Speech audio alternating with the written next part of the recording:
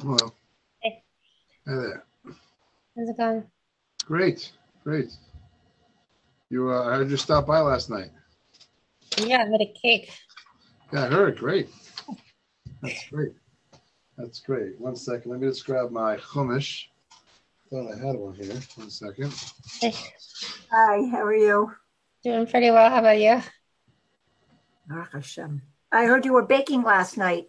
Yeah, I made a cake. What kind? Chocolate. It was like eggless. So it was like, I think it turned out good because I tried a piece. But I was like a little bit worried because, without eggs, it's a little bit different. Where did you get the recipe from? Was it in that Binder cookbook? Mm-hmm. That's the family cookbook. Yeah, It works. I've done that cake. it's good. It was very chocolatey. I liked it. Okay. I am going to turn off my video because I have to clean my kitchen while I'm done. Okay. Enjoy. Yeah.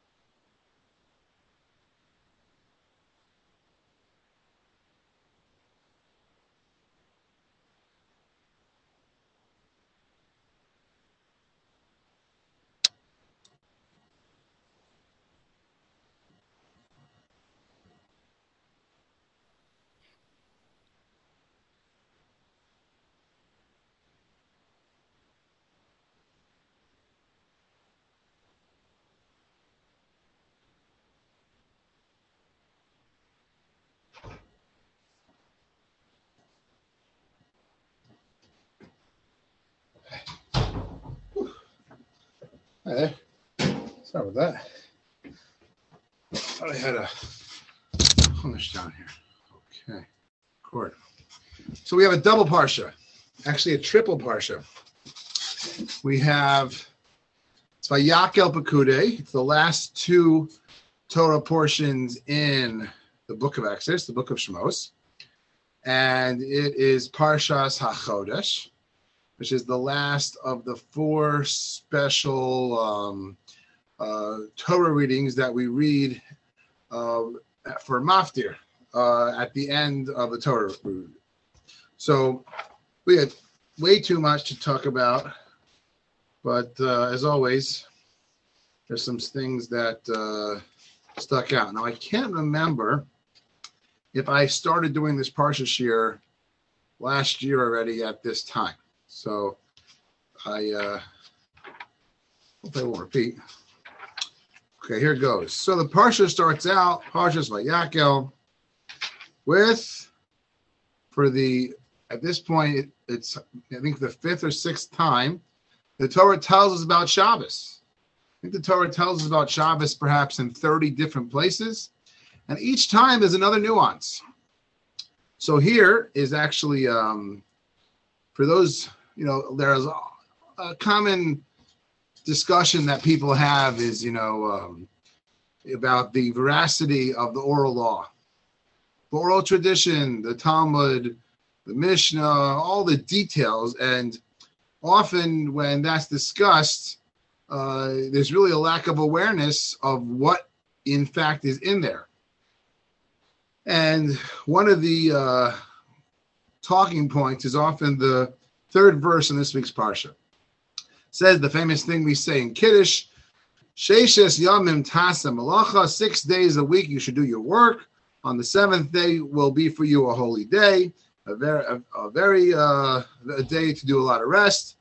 And then it says one detail, and this is the only detail about what there is to do and not do on Shabbos in the Torah. Now, mind you, when I was 22, 23. I was in Baltimore trying to figure out what I was starting out my studying of Jewish law. I went to my main teacher in Jewish law, Rabbi Berger. And I asked him, there's so much Jewish law to study. It's like lawyers. You have bankruptcy lawyers and estate lawyers. And I said, what should I study?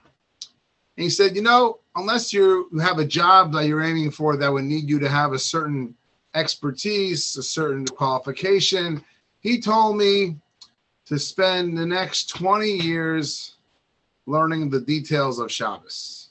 He said, because that's really makes the most sense. It comes up every single week. Everyone's doing it. And he said, as a rabbi, and now he's a world-renowned rabbi, the vast majority of his questions are about Shabbos. But it's interesting, though, because even if they're not the most observant person, not the most knowledgeable person, you know that there's much more to Shabbos than the following line. What does the line say? And lo sevaru eish b'chol moshvosechem b'yom haShabbos. Do not, now literally translated, and even the literal part is not what we do. It says, do not have a fire kindling in your houses on Shabbos. Now the Sadducites and the Tzaddukim in the time of the Second Temple, people think this isn't a new discussion. What's legit, what's not legit.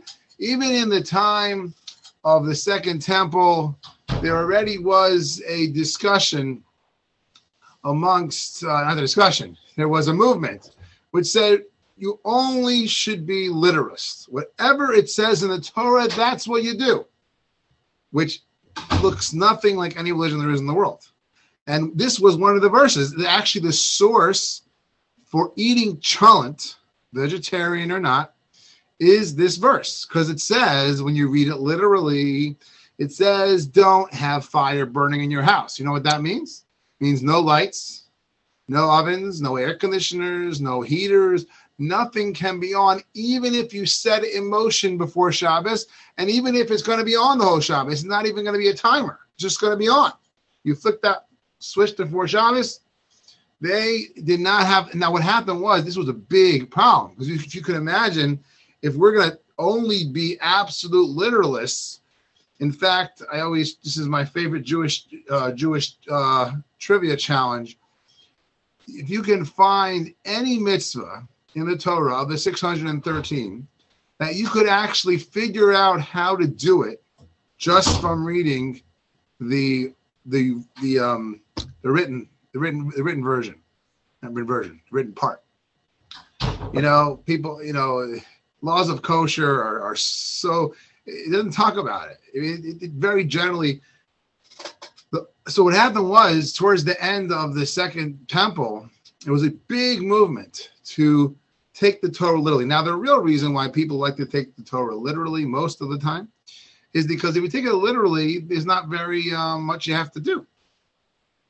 Because all the Torah says about Shabbos in the Torah, it says, watch it, guard it, remember it.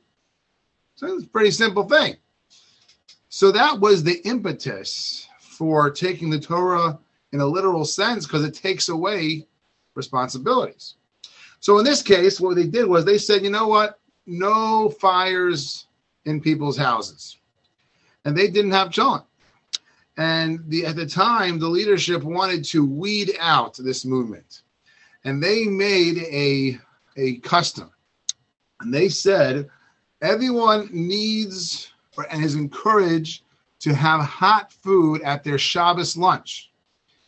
And way they would thought this would be helpful is they would have people canvass the houses and see if there was any hot food. If there wasn't any hot food, then you knew this person was likely part of that movement who were saying, well, you can't have a fire going. And this is the only detail of Shabbos that's spelled out. And even this detail is not clear.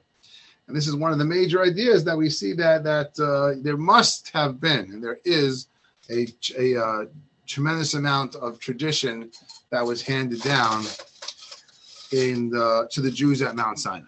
Now the Shlah, famous Shlah, Shnei Luchos HaBris, he brings down a more esoteric understanding of this verse, because it is a little bit odd. If there's so many details, it's like, why bother telling us one vague one? They have 20 years of studying. So the Shlah says it's actually not instructing you about the don'ts of Shabbos in the law sense. He says when it says don't have a fire in your house, it's referring to the fire of anger. He's saying there's a special commandment. We never should let our anger get to us. Obviously, we might have feelings of anger. It's up to us what to do with that anger. But the Torah is telling us, says the Shlah, the special care we have to take to not get angry on Shabbos. I saw different explanations of that. One is simply just a holy day. You don't want to waste it with being angry. Another one is that reality is people do spend a lot of time together. And even when people love each other and parents love children and people like their friends and family, but, people do get on each other's nerves sometimes. And, you want the good times to roll, not the good times to falter. So that's what Shlomo says. The Torah is telling you, make sure that your house, that's why it says, do not have a fire burning in your Moshvo Sechem. Moshvo Sechem is your domiciles, the place that you live. It really could have just said, well, it sounds from there, well, I can make a fire on the street. I can't make it in my house. So that's why the Shlomo says it's referring specifically where people live to not have the fire of anger. Rebbe Eliel Lopian, he passed away maybe in the 70s. He was a tremendous character development author and scholar in England. His daughter or granddaughter I was very close with, actually, and he had a yeshiva. And his yeshiva, it had, like all schools and programs, it had a list of rules and regulations.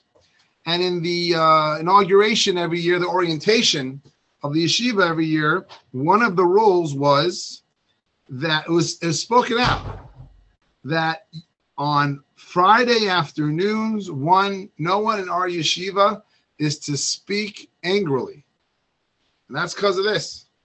And Friday afternoon, everyone knows there's a challenging time. There's a rush, there's a pressure, and there's a special Yetzer Hara. All the Bali Musar, all the character development authors speak about how the Yetzer Hara knows how you can kill a Shabbos with a uptight, and it's hard. It's a hard thing to do. But as we know, whenever something is really important, that's when the Yetzer Hara really tries to get you. So if it's hard. There's a famous story, a famous Gemara in Shabbos. Most of us know part of the story, but many of us don't realize the story actually happened right before Shabbos. Famous Gemara in Shabbos on Daf Lamed Aleph Amud Aleph, page 31a. So there was a bet between two obviously not high-level people, and they wanted to see if this Hillel. Hillel was known for his patience. No one could touch Hillel, and they made a bet with each other. They said, if one guy says, if I get Hillel angry, you have to give me 400 rubles. So he goes, long story short, he goes over to Hillel right before Shabbos, and the Gemara says that he was bathing. And this guy yells out from the street, Mikan Hillel, is there anyone Hillel here? Now Hillel, mind you, was the leader of the Jewish people, like the top gun. And he calls out, is there a guy Hillel here? So he was trying to like kind of frazzle him a little bit, not very respectful. And then he says, I have a really, really important question.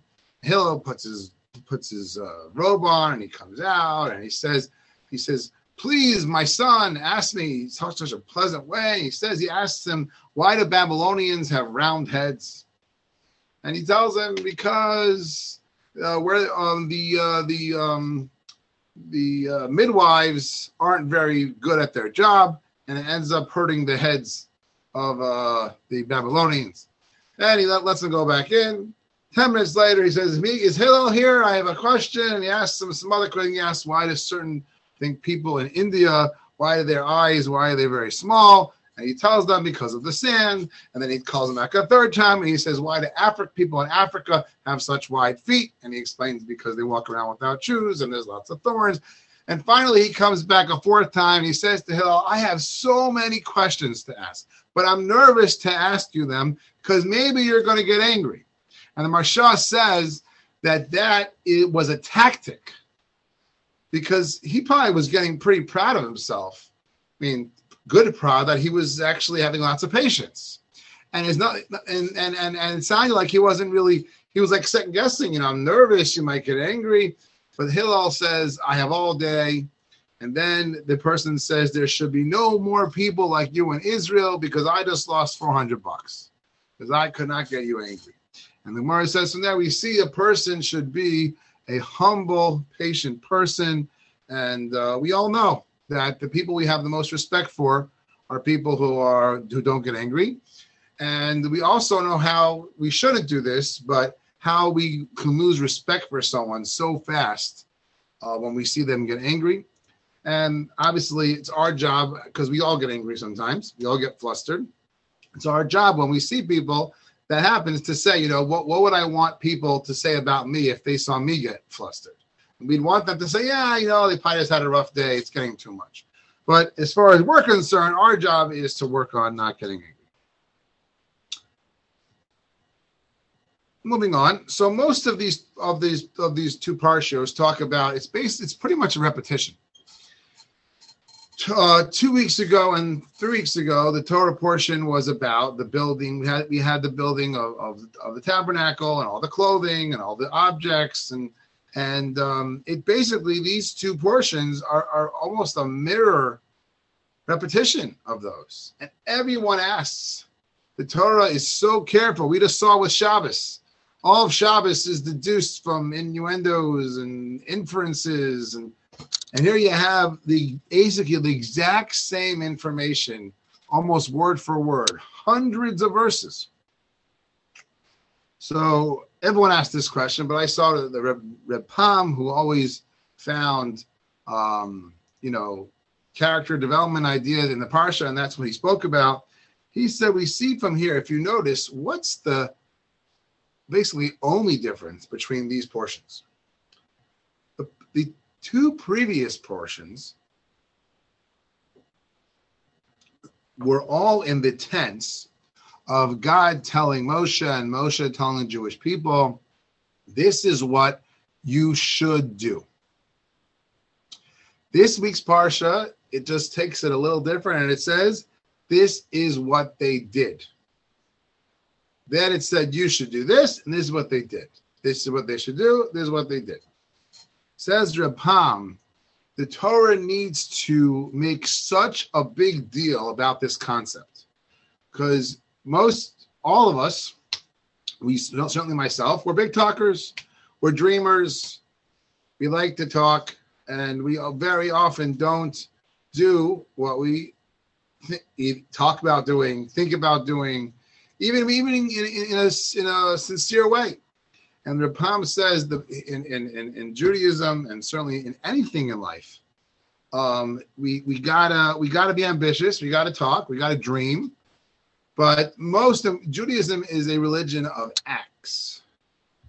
It's become popular today that it's not a religion of acts. It's how you feel, how you think, which Judaism is tremendously into thoughts and feelings. But bottom line, it's a way of life. It's a relationship with God and the Jewish people and ourselves. That's one of activity. And a lot of sometimes people say, come on, that's a little too, that's not very meaningful. It's not very, doesn't get me excited. And anyone who could say that, including myself, we forget that we don't really agree with that. Because think about any relationship, whether it's a professional relationship, a familiar relationship, whatever it might be, spousal, there's no relationship that is only thoughts and feelings. You don't keep a job by thinking and feeling. You don't stay in any relationship, whether it's a friend or a family, intense or not intense. If there's never any action, then platitudes mean nothing. A person can apologize from today to tomorrow, or they could say, I love you from today to tomorrow. But if there's no action, now everyone has a different balance. Some people are good, more into talking. You know, there's the 5 languages of love. People are more into action. People into words. But there's no language of love, no language of reality. It does not include a lot of activity. And that is what probably the most salient feature of Judaism is that there's activities. There's concrete things to do. So that's what Rapam brings out from this tremendous repetition. And from the fact that there's so many verses, it shows you how it's something we have to, it's important for us to keep in mind. It's interesting. The verse talks about how they finished making the temple, chapter 40, verse 2. It talks about the timeline. You see, they started this whole process, this whole campaign, right after Yom Kippur, because there was the whole episode after Mount Sinai with the golden calf, and that Yom Kippur became Yom Kippur because that was the day that God forgave the Jewish people. So that's why it's the Day of Atonement for all time, at least till in this life cycle. And so right away, the tabernacle was when the campaign started. And miraculously, this tremendously complicated projects took only 3 months. They were done in Teves, shortly after Hanukkah. And, excuse me,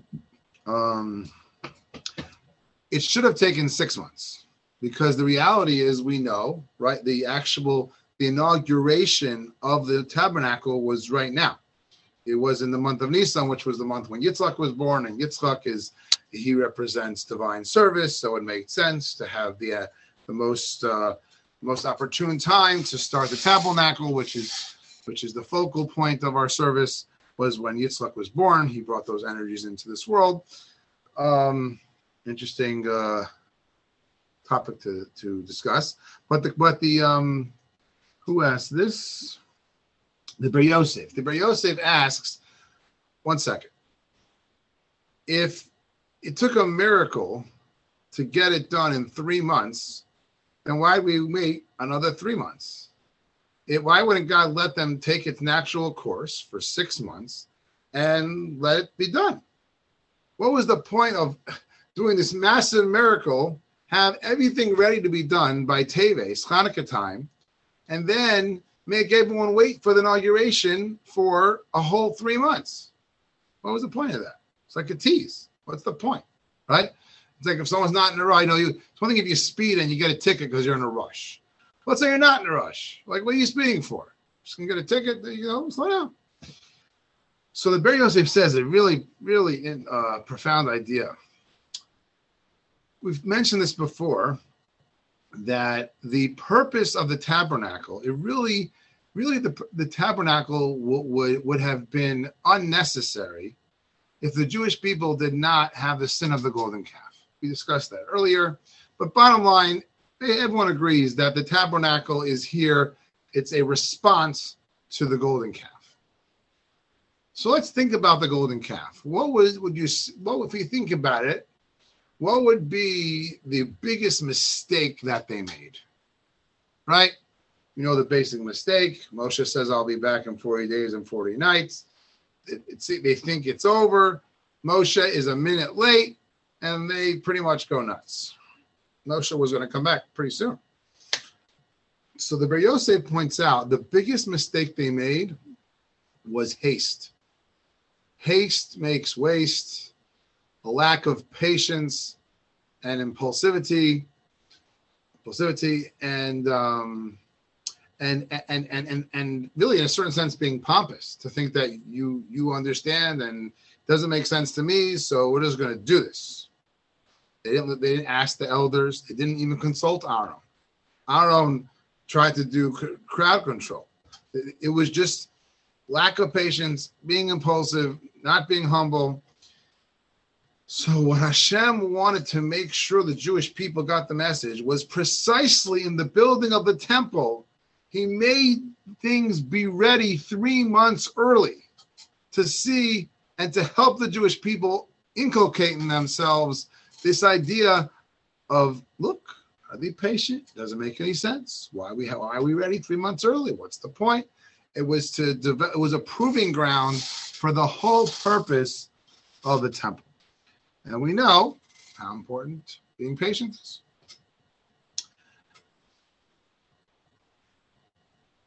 Aaron and his sons, Moshe inaugurates them in the 6th Torah portion. He takes a special anointing oil, and Hashem tells him to anoint his brother Aaron, put the special oil on his head.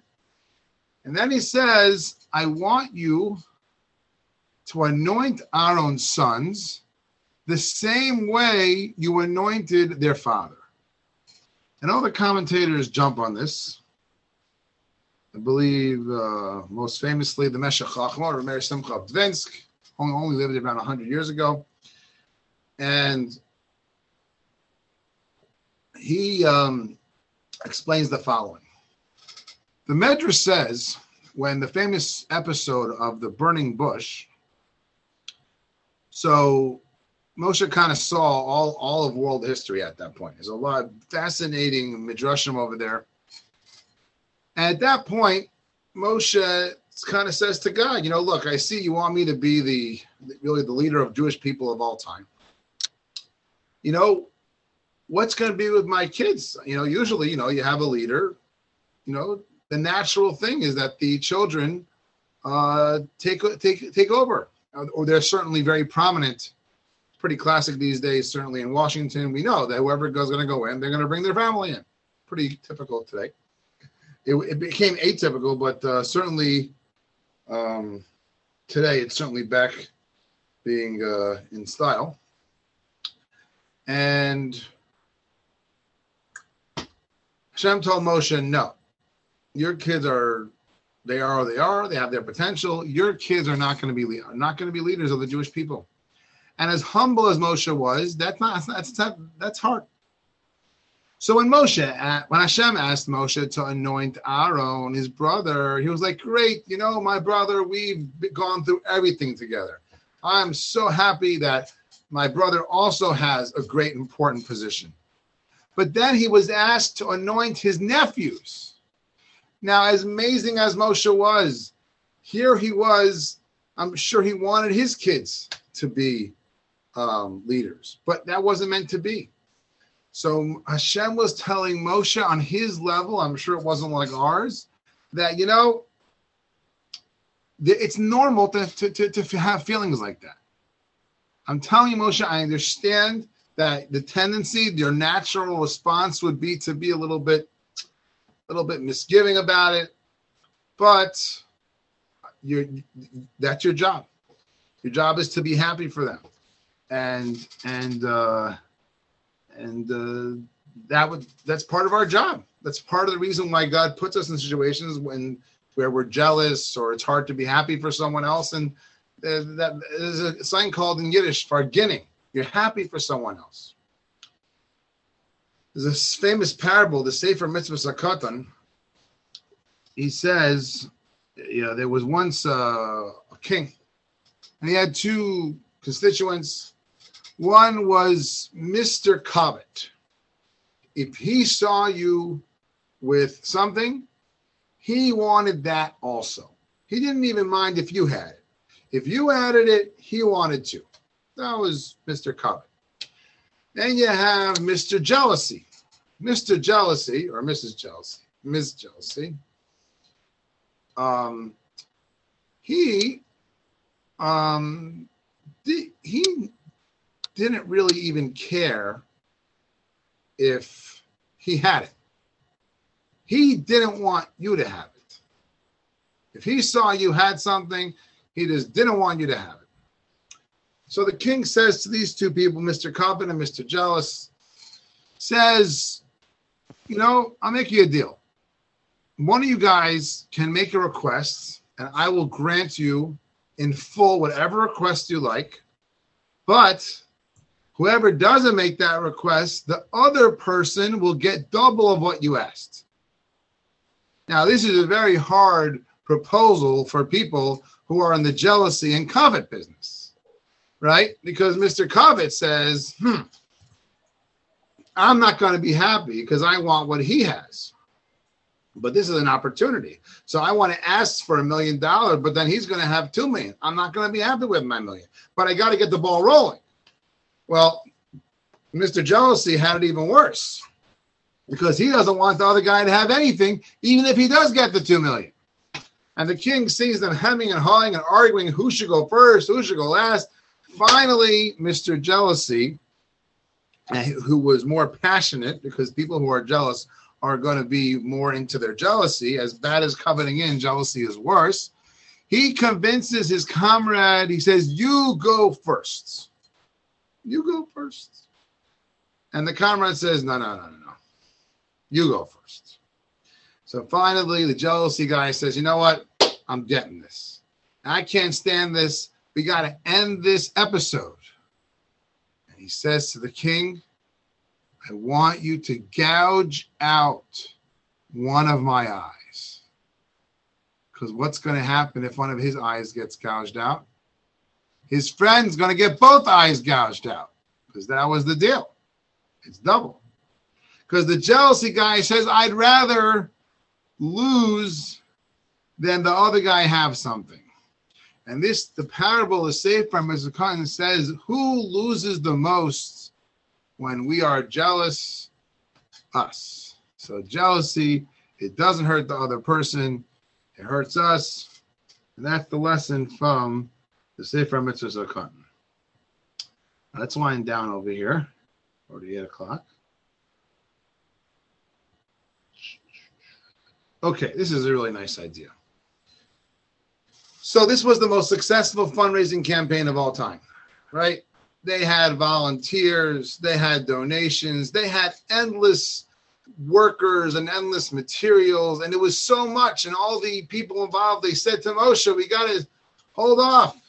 There's too many volunteers, too much money coming in. First time in history, last time in history.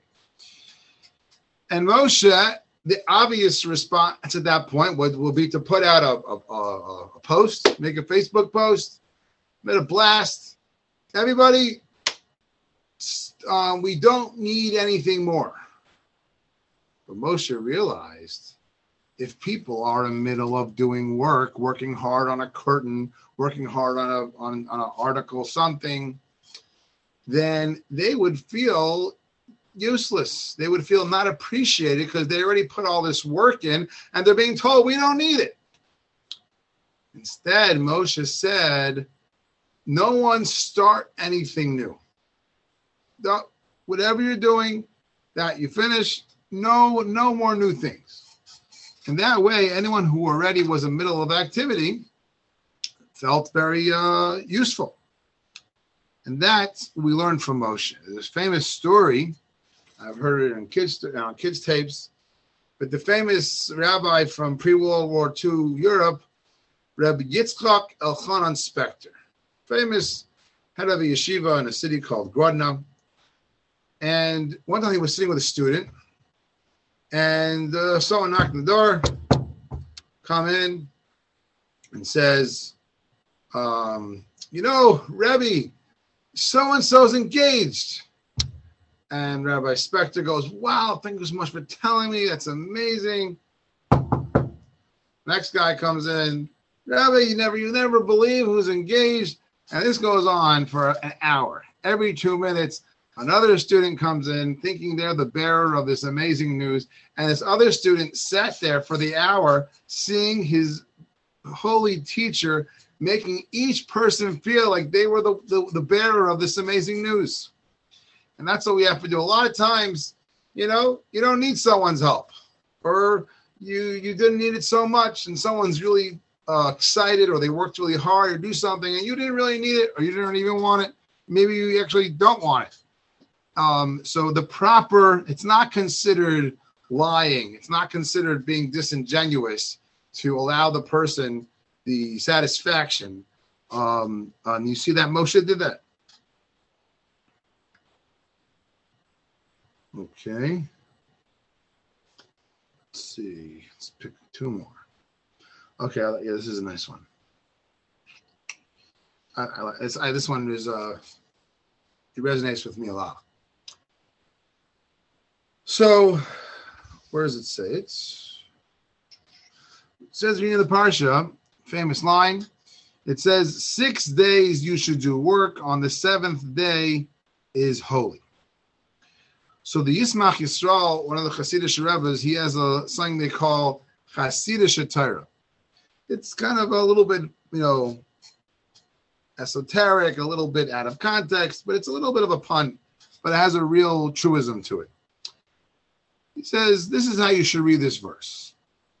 A person who needs to work for 6 days, person who has to work for a living, they have a career, they have a job, and they can't spend the time they'd like to, on their soul, or doing certain meaningful activities, studying or spending time with family and doing certain mitzvos or praying properly. They're doing work the whole week. And what do they do on the 7th day, on Shabbos, when they do have the time? They make it holy. Then Shabbos on Hashem.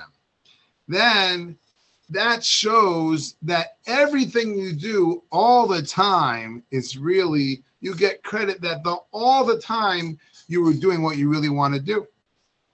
If you show Hashem, and this works in relationships also, by the way, if you show Hashem that, look, I'm a busy guy, I'm a busy gal, but when I have the time, look what I do. Look what I do when I have the time. That says who a person is. What do they do when they're downtime? And that God says, you know what? I made you a human being. You got it. You have your things you got to do during the week. But I see how you use the time productively when you have the time. I'm going to look at it that all the time that's what you're doing.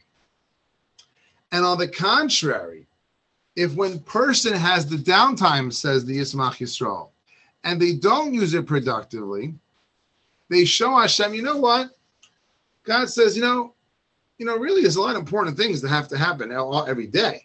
Now, I understand if you got to work, you got to make a living, you got to whatever you got to do.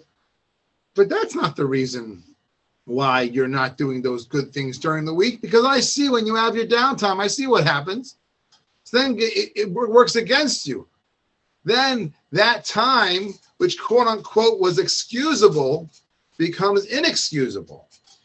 And this is something which works in relationship with God. And it's certainly, I remember when I was, I don't know how old I was, maybe I was 25, first starting to get really involved in the community.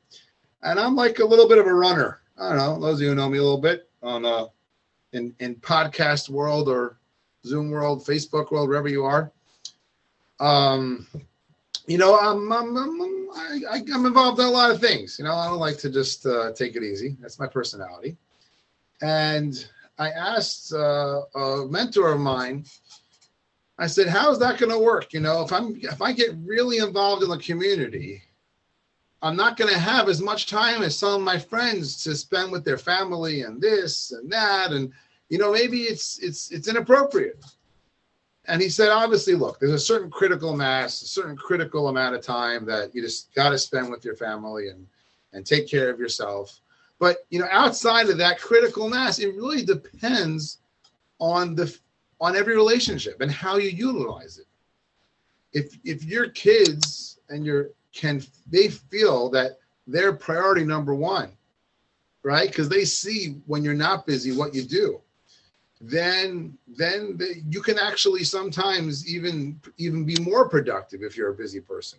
Because your kids might say, wow, I know dad's really busy, but he took me for 10 minutes to 7-Eleven, or I had a catch with you for 10 minutes, or, shot around some hoops, whatever it might be.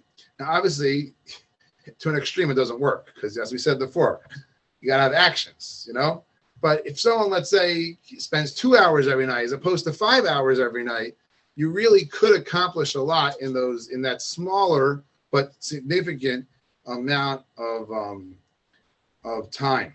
And this applies to a lot of things. Sometimes in our lives, we have to compromise on our standards. And it's the appropriate thing in some situations. You're in a situation and it's something that the proper thing sometimes to do is to lower your standard. So I asked a very big guy once. I was at a conference, and he was talking about someone like myself who interacts with people of all different levels of Judaism, and I said sometimes I may make a choice which be a choice which I think is the right choice for that situation, but I want my children to understand that this was a one-time thing. And I told this rabbi that the problem is that kids can see if you say, this was a one-time thing. But let's say they see that it's not a one-time thing. They see it's happening actually more often than it's not. So Rabbi Gershenfeld, Shlita in Eretz Yisrael, he says that it actually can be extremely powerful. If someone sees, even if it's not most of the time, but that when you do things in a more intense way, it actually makes a profound impact. I can tell you, for example, on my trips to Israel, they're so busy. But I try, whenever I do have some time, to pull out a book and study. And actually, I found that at my last trip, it actually made a big impact on some students because they don't know that usually I spend a lot more time studying. And they would see me on the bus here and there, cashing 10 minutes here. At the end of the day, sitting on a couch in the hotel lobby to study some Talmud. Be like, Rabbi, wow, that's incredible. And I'm thinking to myself, I only studied 5 minutes today. I usually study hours. And it says something in your relationships with God, with yourself, and with other people that what you do when you have the choice says a lot about who you are. Let's say one last idea, then do a quick review. What's our last one going to be? Okay, I like this one. We're still in the month of Adar. Now, I love the month of Adar because the month of Adar, you got to be happy. It's a mitzvah to be happy. What kind of religion is that? It's a mitzvah to be happy. Incredible, right? So there's an interesting law in this week's Parsha that the Kohanim always had to look like GQ. They always had to be $1 million. They had to get haircuts at certain intervals. If their clothing was worn out, they were not allowed to wear it.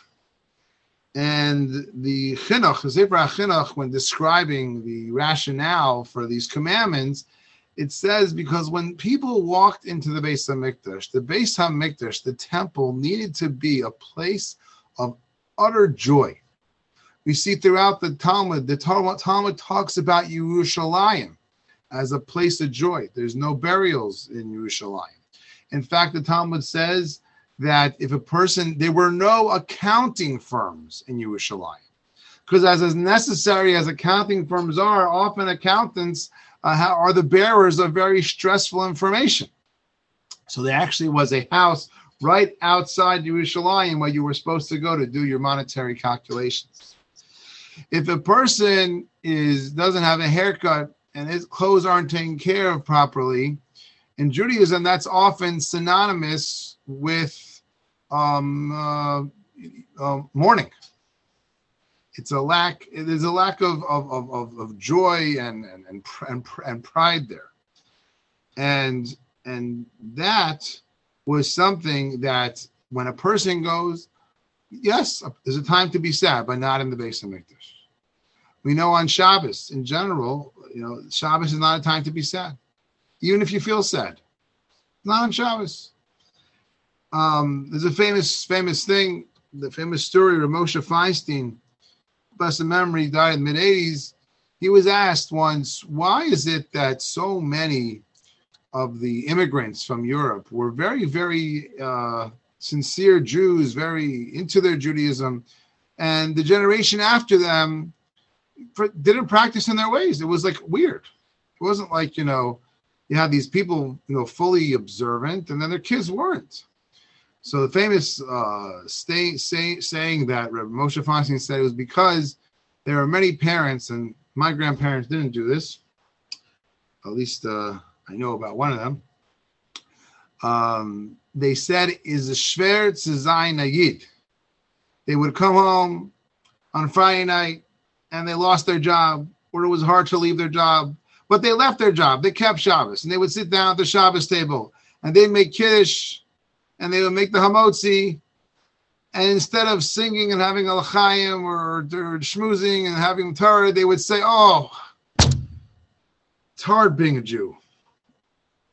It's not going to get your kids to want to keep doing that. And that's what the temple and Jerusalem represented. And that's, for ourselves, we influence ourselves the most. We got to be able to, it's not easy to be happy people, to exude happiness for ourselves, the people around us, people closest to us. And when we do that, you want to do it. You want to do it. And this is something I always say on my birthright trips, that if I'm missing Israel, that if you're finding in your Judaism that it's not meaningful, it's not practical, and it's not enjoyable, that's not Judaism. It's something else. Don't say Judaism is not practical, meaningful, and enjoyable, because it is. So maybe what you're doing, maybe you're misinformed. And there's no question. When I'm doing Judaism properly, I would say almost without fail, I'm happy. When I'm not as happy, it's usually there's something I'm not doing as right. Doesn't mean to get depressed, doesn't mean to get neurotic. Quick review. So we learned from the Shla that on Shabbos, you got to make sure we don't get angry. We also learned that there's a lot of details on Shabbos, and that's in the oral tradition. We learned from Reb Pam that there's so much repetition because it's important to bring home the point that we talk, we dream, but we got to do. We learned from the Yismach Yisrael that we learn so much about ourselves, and certainly reflect it to other people what we do in our downtime. We learned from Moshe Feinstein how a person has to exude happiness when they do their important things. We learned about the importance of patience, even when we don't understand things. We learned from the Meshech Chochmah on the Sefer HaMitzvos that the ones who lose the most are those who are jealous. And lastly, we said that it's very important to be sensitive to other people's feelings. If they think they're doing something good, and it's not going to hurt you to make them continue to feel good, make them feel good again, because that's what you would want. So a beautiful Shabbos. I think next week we still will do this. The week after that, I'm not quite sure. It's going to be the night. No, we will not. As far as maybe do it a different night, but there's the Thursday night 2 weeks from now will be the checking of the chametz. But next Wednesday night is Steve Eisenberg. He's a really good speaker. Have a great Shabbos.